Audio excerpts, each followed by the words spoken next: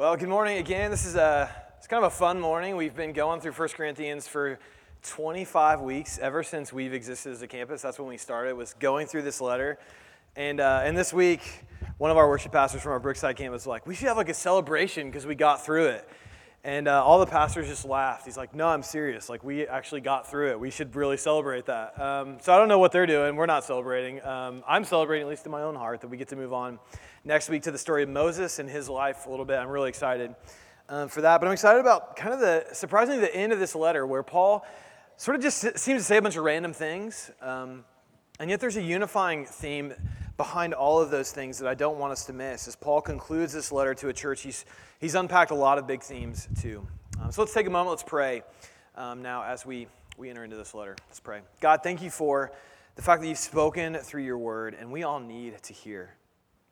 God, to know that you're there, that you've spoken, that all of our life is to be a response to you. But God, the only way we can respond is if we know, not just in our minds, but deep in our hearts, your word has spoken and we need to respond. So God, help us to hear this morning that we might respond. We ask all these things in Jesus' name, amen. Well, church can be the worst. And I realize it's probably the last thing you might expect a pastor to say, but let's be honest, some of you have thought it. Maybe some of you have even said it out loud. In pain, in frustration or desperation, maybe in sadness, just a frustration moment that happened in the church. If there's one thing I've learned as a pastor, one story that I continually hear over and over when I meet Christians or when I meet new people or when new people walk in through the doors of a church is that it seems like most everyone has a story of a Christian or a church really inflicting a deep wound into their life. I think maybe it was hypocrisy. Maybe it was abuse of power. Maybe the church started believing really weird things and started saying and communicating really strange things. Maybe it was just that sin became a reality and people refused to repent of it. I mean, it doesn't matter what it is, but it seems like that is the story I hear more than any other as a pastor. And that being a pastor in this context largely means helping people work through spiritual abuse or past hurt with the church. And one thing I pray for us as a church is that we are a place that is a place of healing, right? A place where people can come in and be healed from past wounds and not a place that piles it on. And I pray regularly for that. And I hope you'll pray for us as a church that we would be true of that, because that's a reality. It's so easy for a church to be a place of pain or hurt. A church can be messy. And believe it or not, that's actually one reason I became a pastor, was because the church is messy. As a young Christian and as in high school kind of thinking through what I wanted to do with my life, I read through the book of Acts. And if you've ever read through the book of Acts, it presents, for the most part, a really positive view of the early church. And I remember reading that and just thinking, I want to be like the early church. I want to do what they did. I want to be like them. And if we were just like the early church, everything would be fine. The church would be awesome. People would hold hands. We'd have matching t-shirts, all that. It'd be great. And then we read through 1 Corinthians.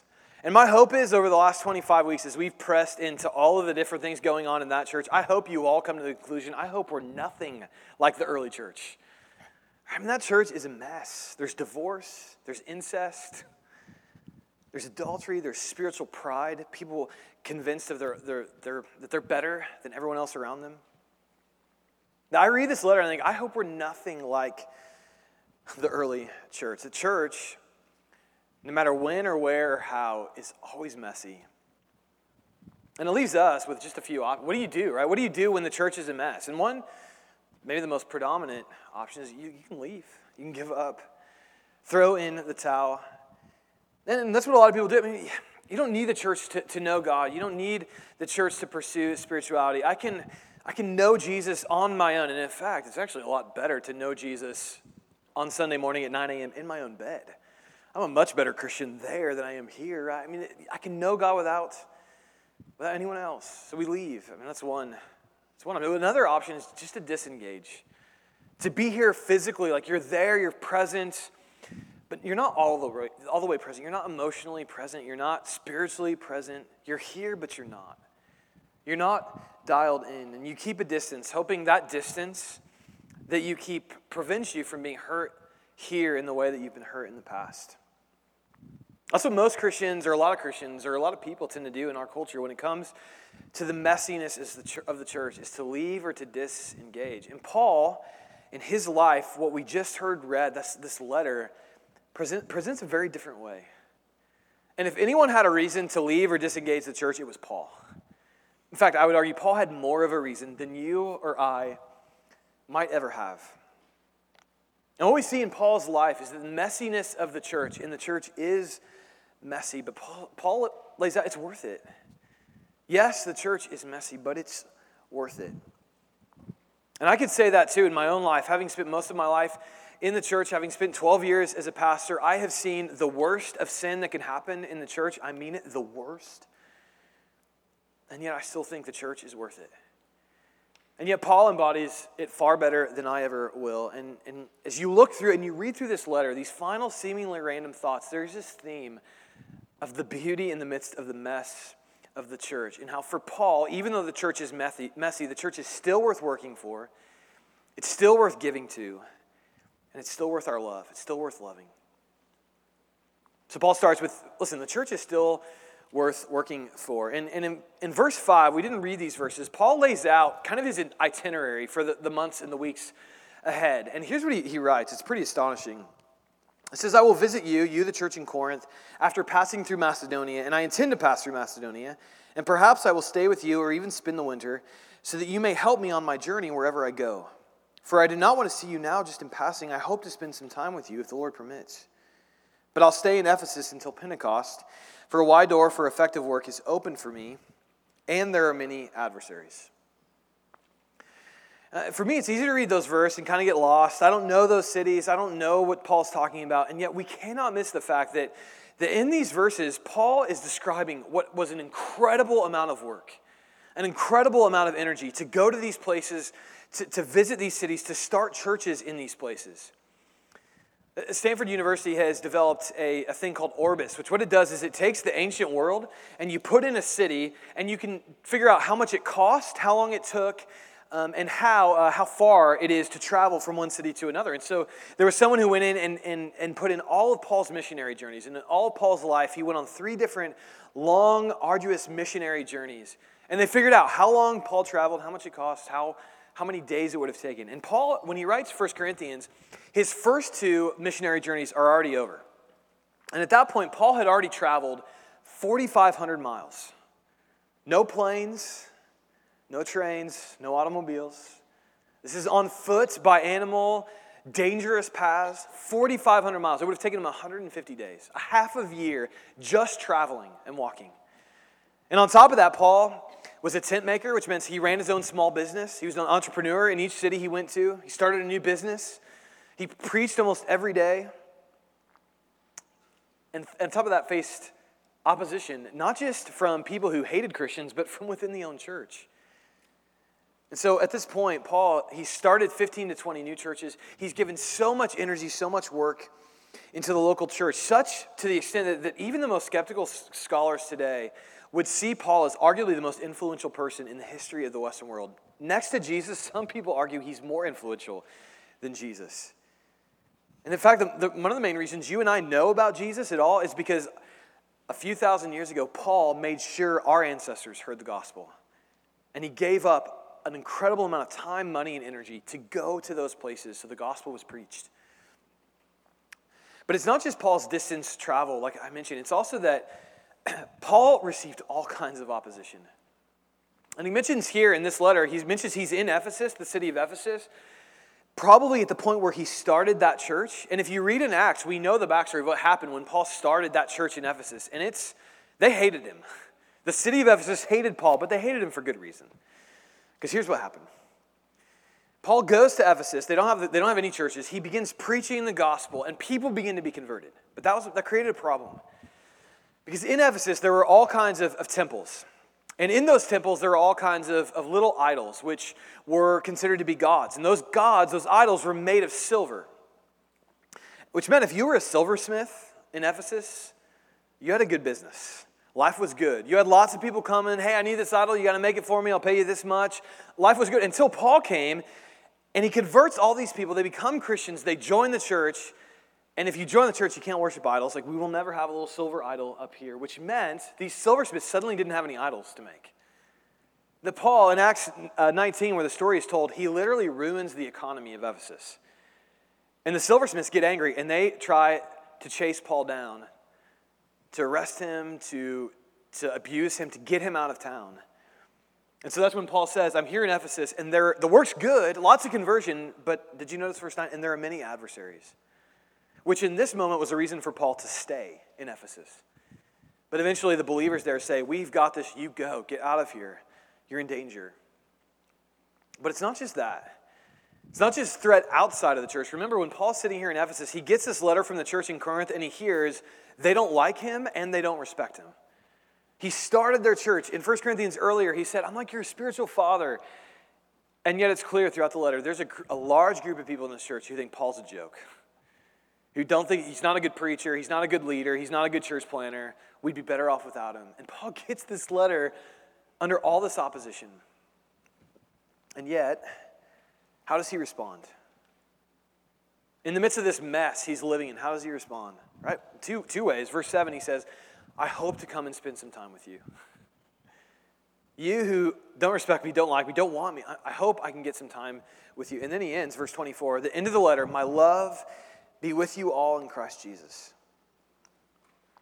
No matter what you think of the church, no matter whether you think the church is worth your work, your service, your life or not, you have to at least be impressed with how sold out Paul was to this mission. And beyond that, how much courage Paul exhibited. To me, courage is a lost art in our culture in many ways. And yet Paul, from the beginning of his ministry to the end, was a man of courage. And that's even when he gets to verse 13 and 14, he sort of lays out two commands that sums up all of 1 Corinthians. That if they had done these two things, they'd been fine. We wouldn't have needed 16 chapters of this letter if they had done these two things. So Paul sums it up in two commands. The first one in verse 13, kind of these four imperatives string together. Here's what he says. He says, be watchful, stand firm in the faith, act like men, be courageous, be strong. That Paul ends this letter by looking at the Corinthians and saying, have courage. Choose courage, not comfort. The reality for me is, so often my default is comfort. What's easiest for me? The only thing I'm thinking about right now is that in about 5 hours, I'm going to be on my couch with a fan around me watching golf. Right? My default is comfort, and that's what I can't wait for that. And I don't know about you, that's my default, and that's what we choose. So Paul is saying, Corinthians, you're choosing comfort. You're going with the crowd, in particular in two ways. Because in that city, in the city of Corinth, there were two things Paul says you have to believe if you're going to be a Christian there, and you're not believing it. So even when Paul says, be watchful, stand firm in the faith, he's saying, believe what I taught you. Right? He's not just saying, feel the right sorts of things, agree with me on the right sort. He's saying, I preach the gospel to you, and you're giving up. And there are two things that they gave up in particular that Paul's pressed into several times in this letter. The first, in the city of Corinth, it was much like our American culture, right? Work your way up, be a self-made man, and when you get there, right, and make a name for yourself, that shows that you've done it, you're better, you're more significant. And that was the culture in Corinth. And Paul says, remember what at the beginning of 1 Corinthians, the first week we were here, Paul says, listen, God shows what's weak in the world to shame the strong. He showed what is despised to shame what is approved. You're not anything. You worship a crucified Messiah. You have to humble yourself to enter into this kingdom. You're not better than anyone else. And the Corinthians couldn't buy into that. The reality then was that they were prideful people, looking down on others, even looking down on the Apostle Paul. So that's one area. They weren't courageous. They didn't push back against their culture. The other was their sexual immorality. And we spent 3 weeks unpacking that in 1 Corinthians earlier. And just to summarize, the reality is in just about any culture the church has lived, the culture has looked at the church and said, listen, what you guys think about sex, the idea that sex is only to be beautiful in the context of marriage is a joke. You cannot believe that and be a self-respecting citizen in our culture. And so the Corinthians in that day said, okay, that's fine, we'll give on that one. And Paul says, no, that's antithetical to the gospel. Be courageous there. And the reality is you and I face the same pressure in our day to give on those 2 points, To not make the church a place of humility and repentance, that we come into this place knowing that we are only here because we're sinful and God welcomes us. And also we have a culture that tells us, listen, what you believe about sex, it's a complete joke. You guys are weird. And we can either have courage in those two spaces, or we can be comfortable. And yet I would argue, and I wish I had time to really unpack this, but I would argue our culture wants us to have courage here. The people who most push back on our view of sex and our view, especially our view of pride, they want us to be weird. I'll illustrate it this way. Some of you may be familiar with Anne Rice. She wrote Interview with the Vampire, written several other bestseller books. She was a Catholic at one point. She left the Catholic Church. She came back later in life, and then she left a couple years ago because of the church's teaching on human sexuality. But I was reading an article which was explaining why she was leaving the church, again, saying, I don't believe in the way that the Bible talks about sex. I don't agree with it. I think it's wrong. The church is backwards, all that. And then someone asked her, well, who are some of your favorite authors? And what was fascinating to me is she mentioned one of my professors at Trinity, probably someone none of you have heard of. His name's D.A. Carson. He's, to me, one of the most brilliant New Testament scholars we have. She's like, I love reading his commentaries on the Bible, which is just really weird to me. And she says why. She says the reason is because the way he interprets the Bible is just brilliant. He actually tells me what the Bible means to say. And even though I don't agree with any of it, it's brilliant. And I think that's a window, and I could give a lot of other illustrations, but it's a window into the fact that people don't want us just to come and say, oh, well, the Bible says this about sex, but you say this, and that's been around for at least like 40 years. Maybe we should just throw that behind and go. I would advocate, even though we're going to get pushback in this and people are going to see us as weird and strange, I think they want us to be weird. So let's just own that. I mean, let's be honest, we're all a little weird anyway, right? Let's just be the right kind of weird. And that's what Paul's saying here. Listen, be courageous. Stand firm in the faith. Be faithful to what I've taught you. Don't give on the gospel. There's nothing like it in the world. And you give on that. And there's nowhere else people will find it. And in a world where sex is a commodity, where your physical attractiveness is how people judge you, where everyone thinks they're better than everyone else, let's be weird. Let's go a different way. Let's show that the way our world thinks is fine for them, but we're different because our gospel calls us to be different. That's why Paul says to this church, be watchful, stand firm in the faith, have courage. And there's two ways to live out this how. Right? What does Paul mean? Okay, have courage, stand firm in the faith, stay true to the gospel. How do we do that as a church? And I would say two ways individually, and then one way corporately we do it. The two way individually, one, you have to be regularly engaged in reading the scriptures. If you're not, of course this world's going to be more compelling to you. Of course. Listen, if you're not engaged in this word, you're not going to see how compelling it is. You are going to think it's backwards. And so that's why we put energy behind our Open Here series, our daily Bible readings that go alongside the sermon. If you're not engaged in that, you want those emails or you want to grab a bookmark, please engage there. But individually, all of us, to stay true to the gospel, have to be engaged in the scriptures. But second, not just individually to be engaged, but also in community. That's why it's important to not just read the Bible by yourself in your own room, but to be engaged with other Christians gathered around the Bible, reading it together, understanding it together. It's why our Sunday morning worship gathering is so important, that we come, we read the Bible together, we preach it, we think through it together. Because none of us on our own are going to understand this book with the depth and beauty and understanding God means for us. And so that's two practical ways for you to live it out in your life. Make sure engaging the scriptures is regularly a part of your rhythm. There's another way we corporately as a church are beginning and continue to do this, that we believe in the value of in particular seminary education, right? My professor that I studied under is being read by a cultural shaper in Anne Rice. We believe in the importance of the seminary as an institution, so we support my alma mater, Trinity Evangelical Divinity School. It's where Andrew went as well. And even better news, starting this fall, we're going to become an extension site, Christ Community, of Trinity Evangelical Divinity School, which means if you want to take classes at a seminary level from some of the best scriptural studiers, some of the best minds in Scripture that the world has, you get to here in Kansas City. And it's an amazing thing. And so if you're interested, ask me more. I'd love to engage you there. But we as a church, we believe that we have to stand firm in the faith, and seminary is a big part of that, right? That's why I carved out 3 years of my life to gather in a community, get the Bible in front of me, and for me to stop talking and to listen to the Word of God, to let it shape me so that it can become the message that I speak for the rest of my life. And so, all that to say, Paul comes in here, he gives all of this work, he preaches this gospel, and he says, let's be courageous. Let's work for the church with courage, and it's worth it. So that's where Paul starts. The church is worth working for, but second, the church is worth giving to.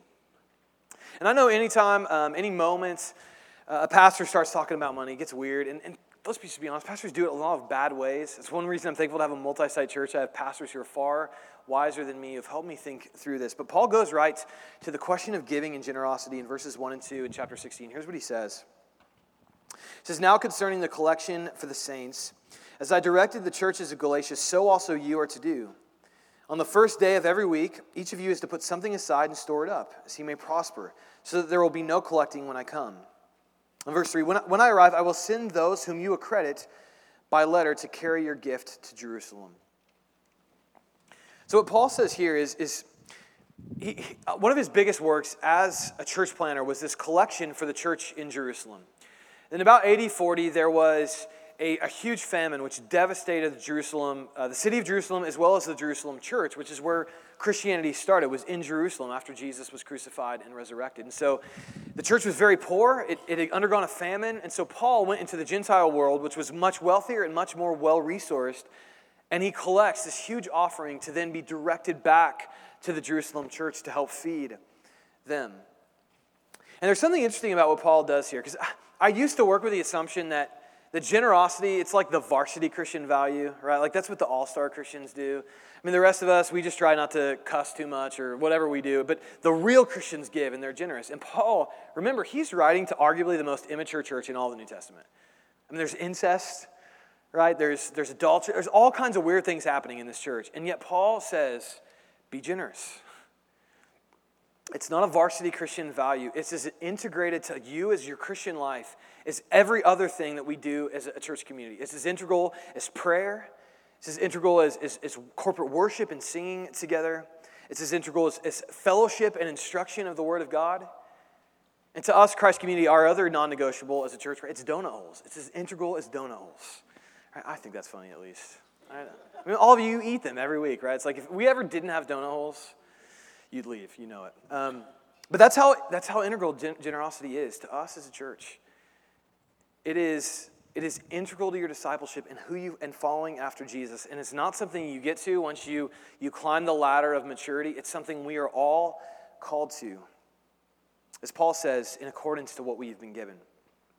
And so no matter where you are in life, your spiritual maturity, whether you think you're mature or immature, and even no matter the messiness of the church, right? I mean, there can be a reality where we say, well, the church, I just don't like it enough. I'm not going to give. Well, Corinthian church wouldn't have been a church I would have wanted to give to. And yet Paul says, set some aside regularly first of the week so that the church can function, so that the poor can be served. We're called to be generous. And so this is a moment where I, as a pastor, sort of have a unique role. Right? Most pastors have to say, hey, you need to give more. You need to be more generous. I don't have that problem. We in Christ Community, you in Christ Community, we are just an incredibly generous church. And just 2 or 3 ways that's evidence. One, we started here 9 months early because of your generosity. We had the financial margin just to go and start because we felt God moving in that direction because you're a generous people. That we're, at this moment, continue to look hard for a permanent facility for us as a church because your generosity creates space for us to go forward in God's mission. That your generosity enables us to serve Kansas City and our partners and the poor here in Kansas City in ways churches our size tend to never be able to do. And so I have an easy job this morning just to say thank you for your generosity, how generous you are as a church. I'm encouraged. It's one of the things we regularly as a staff thank God for. I mean, there are tons of moments where we campus pastors are together with Tom, Kevin, our senior pastors, and we just stop and praise God for your generosity. So thank you. But I would also say this is an area we can always improve. Area at least I can always get better at. And more importantly, I think some good practical advice for Paul here. I think we tend to just say, hey, you need to be more generous, right? Which just sounds like the unending guilt trip. Like, well, of course I could always be more generous. I mean, I could give you my shoe right now. Do you want it? Like this, what do we do? And Paul does 3 things, or offers 3 pieces of advice, very practical here. One, that giving should be a regular discipline, right? Paul says, first of the week, set it aside. So in other words, it's not just whatever's left over. It's not just whatever happens. It's make the decision. When are you going to give? How much are you going to give? When are you going to give it? And make it a part of the rhythm of your life. Set it aside. Second, Paul holds up the value of giving to the local church. Now, what's interesting here is Paul doesn't just say, hey, all of you individual Christians, there's a famine in Jerusalem. Why don't you send money to them and help them? No, he says, gather it up together as a church. I think the reason for that is when a church gathers money together and gives and blesses the poor, what we can do is far more efficient, far more effective, and just a better way to serve the under-resourced and poor. And so that's one reason why I love our multi-site model. We're able to do way more in Kansas City because of our side, because we pull our resources together and attack some of the big problems that our city has. And each September, if you didn't know, it's good for you to be aware, each September we have a congregational meeting where we approve that money that we set aside both to serve our church on mission as well as to serve our church on mission by blessing the poor and serving the under-resourced in Kansas City and beyond. And so that's a space for you to go and hear and know and vote on how we use that money. But just to put a visible face or a visible picture alongside of what this means for us as a church is one of our best partners at Christ Community is an organization called Advice and Aid. What's interesting is Leawood started our first campus, Leawood started the relationship at Advice and Aid. Well, now you and I here in Shawnee, we're just down the road from Advice and Aid, which is just a couple miles away from us here. And so we get to serve them in a unique and new way because we're proximity much closer to them. And Advice and Aid, it's an amazing organization if you're not familiar with them. They engage women who are in unexpected pregnancies. They give them help. They give them counseling. They supply them with education and direction as well as emergency relief. It's an amazing, amazing place. And so a few months back, alongside their leadership, some really great people who are part of our church said, we want to find a way just to love on and bless these moms. Being a mom is a really hard job.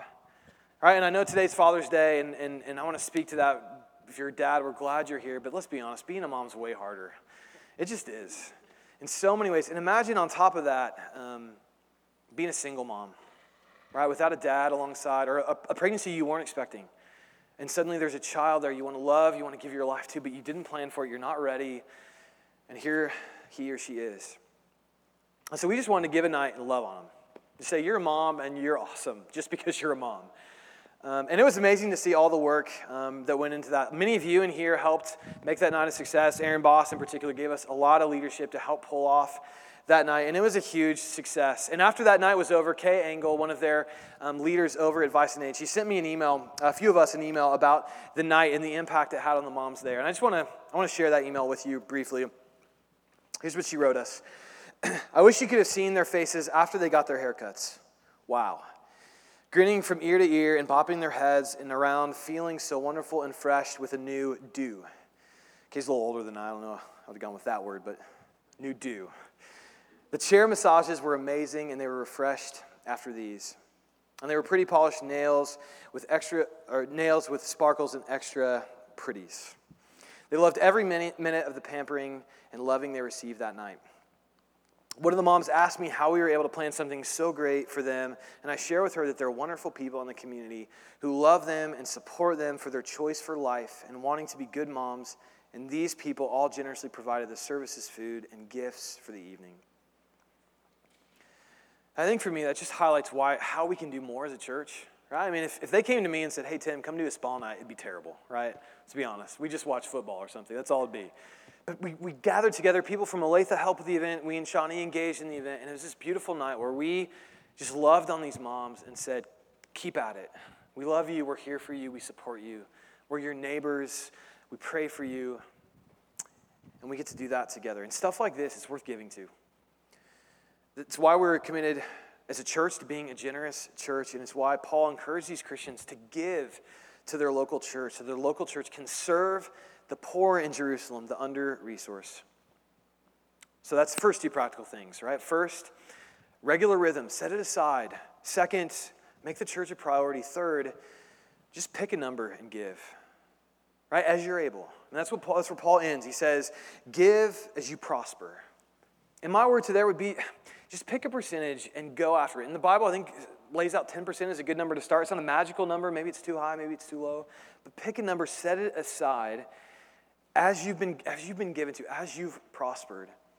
Which also means, as you prosper more, consider more margin for generosity.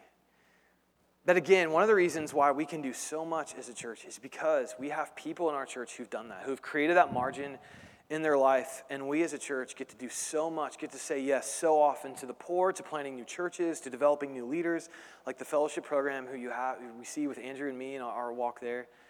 So again, let me end with where I started. Thank you. This is a generous church, and I hope you just feel encouraged in this moment of all the good things that you get to be a part of because of your generosity. So the church is worth working for, the church is worth giving to, and lastly, the church is worth loving. And that's where Paul ends, right? The first command he gives to them, in summary, is be courageous. And secondly, in verse 14, he says, let all that you do be done in love. Let all that you do be done in love. And if they had followed this command, we wouldn't have had this entire letter, right? They weren't loving one another. Instead, they were quarreling in the name of their own leaders. They were questioning Paul's leadership. They were suing one another. They were looking down on the weaker members among them. They were disregarding the poor who were in their midst. They were worshiping selfishly and saw their own spiritual gifts, the way God had blessed them, as a means to make sure their voice is heard, not to make sure their neighbor is served. And so this raises a question for us this morning. I think the question that maybe you had at the beginning, maybe you still have, or at least I still have, and you should still have, which is, okay, if the church is so messy, I mean, if we read through this letter of Corinthians, and that's the reality of so many churches, why give to the church? Why serve the church? Why love the church? Why invest here alongside all the other good things you give your life to, from your families to your jobs to whatever it is? Why invest here when it can be so messy? Or unreasoned. And it's a little hidden. It seems a little aggressive of Paul, but we need to hear this verse. It's verse 22. This is Paul's kind of final parting shot to the people who didn't like him. He says this. He says, if anyone has no love for the Lord, let him be accursed. Our Lord, come. Maybe you're thinking, that doesn't sound like a motivating way to be a part of the church. It sounds kind of harsh and mean, actually. You have to remember the context. Paul is frustrated with these Christians because they've done one thing, and that is they have changed the gospel. And Paul's saying there, if you don't love Jesus and his gospel, then you're cursed. And here's why. Not because you're not believing the right things, not because you don't love the right things, not because you don't act the right way. No, what he said is the core of the gospel is that God chose the weak to shame the strong. God chose the things that are not to put to shame the things that are. God chose the despised to come in and speak to those who have power. And if you disagree with that, if you think you're better than other people, if you have pride, if you think you're more significant and more moral or more upstanding than other people, then you're cursed. You can't receive the gospel. You're not ready. And that, to me, the gospel itself is why the church is worth your work, your generosity, your love. Because we're the only place that can say with an honesty and a truthfulness that there is grace here. That yes, the church is a mess. But take a step back. What sort of crowd does grace attract? It doesn't attract upstanding people who think they have their lives together and don't need help. Right? Jesus didn't attract those people. In fact, those people disliked Jesus. But it did attract the rich young centurion whose a servant was lying dead and almost dead, and he comes to Jesus, really breaking social custom, pleading for Jesus to come and save his servant's life. It's the poor, it's the tax collectors, it's those who society just set aside, who longed for grace, and Jesus said, come to me. And our gospel isn't just a gospel of grace, it's a gospel that takes the mess and makes it beautiful. And if you have had the joy of seeing the gospel work in a good, healthy local church, you know that's true. I pray that's true here. But that's why the church is worth your work, worth your effort, worth your generosity. This week, obviously, the most dominant story in the news is the shooting that happened in Charleston. I was in a conference this week, so there's about a day where I didn't realize it had happened, but it's just astonishing, right? African Americans in their church praying, studying their Bibles together, when a white man walks in with the intent to kill them. But there are two things that astonish me more than anything else in that story. One is he sat with them for over an hour and felt loved and felt welcomed. I mean, I'm assuming they didn't know his intent, but he's told someone that he almost didn't go through with his plan because they were so loving to him. This vicious killer, vicious racist who walks in to kill them, and they love him anyway. And even the more powerful thing, obviously, being the family members, as he's being arraigned in court, shouting out, "We forgive you." Christians who have been wrecked by grace themselves, who have come into a church or have heard the gospel and have taken it deep enough into where they can look at someone who's horrible and done a terrible thing and forgive. And that should be the church, right? Us, worshipers of Jesus. Jesus, who himself was a victim of racism, who was put before Rome, and Pilate knew he could kill Jesus, even though he acknowledged Jesus' innocence. He knew he could kill him anyway because Rome wouldn't say anything about it. And so he did. Put Jesus on a cross, crucified him, killed him. A mess. And then 3 days later came resurrection, came life, came beauty. In fact, the beauty came even before that, when Jesus was on his cross and looked out at people mocking him, spitting at him, gambling over his clothes. And he says, "Father, forgive them, for they don't know what they do." We, the church, are the bearers of that message, which is why this place is worth your work, your generosity, your love. We're the only place with that message, that grace, that can say with truth and courage and hope that we may all be a mess, but Christ makes us beautiful. So I want to take a moment now as we close and pray for our brothers and sisters in Charleston who are having a very different service than us this morning, and just to be united with them and be reminded that the Christians, brothers and sisters in Christ in Charleston, were martyred for their faith in many ways, for following after Jesus, studying their Bible together. Let's pray for them, and let's pray for that church. Father, we thank you that you are a God who makes beauty out of ashes, pulls people out of the pit and sets them on a rock. But God, we look at Charleston and the violence and we don't understand. We ask alongside the psalmist, how long, O Lord? How long until your kingdom comes, when what is done in heaven will be done on earth? How long until the cries for justice will be answered? How long until the victims of injustice will hear your word from the throne, vindicating them? Father, we ask that you would be near our brothers and sisters in Christ at Emmanuel African Methodist Episcopal Church, that in the valley of death be their shepherd. Comfort them with your rod and staff. Prepare a table for them in the presence of their enemies, that in the midst of this famine they would be reminded that you are a God of justice. And our martyred brothers and sisters are with you now at your table, a table of goodness and mercy, a table where our cups and their cups now overflow. And God, I ask you would create in us a new heart, that you would take the mess of our lives and make it beautiful. God, the messiness, we can make the church, and you'd make it beautiful. The gospel would shine in all of our lives and in this space where any mess could come in, and we would have the hope and the compassion and the joy to know it will become beautiful because of the power of Christ. And so make us instruments of your justice and kindness, that we, your church, would stand with courage against injustice and sin in all its forms. So, Lord, this shooting is a reminder that in this life we don't just struggle against flesh and blood, but against powers and principalities, that there's an evil in this world that can only be defeated by Jesus when he returns victorious. And so with that, we have one prayer above all other this morning, the words from Paul in 1 Corinthians. Come, Lord Jesus, come.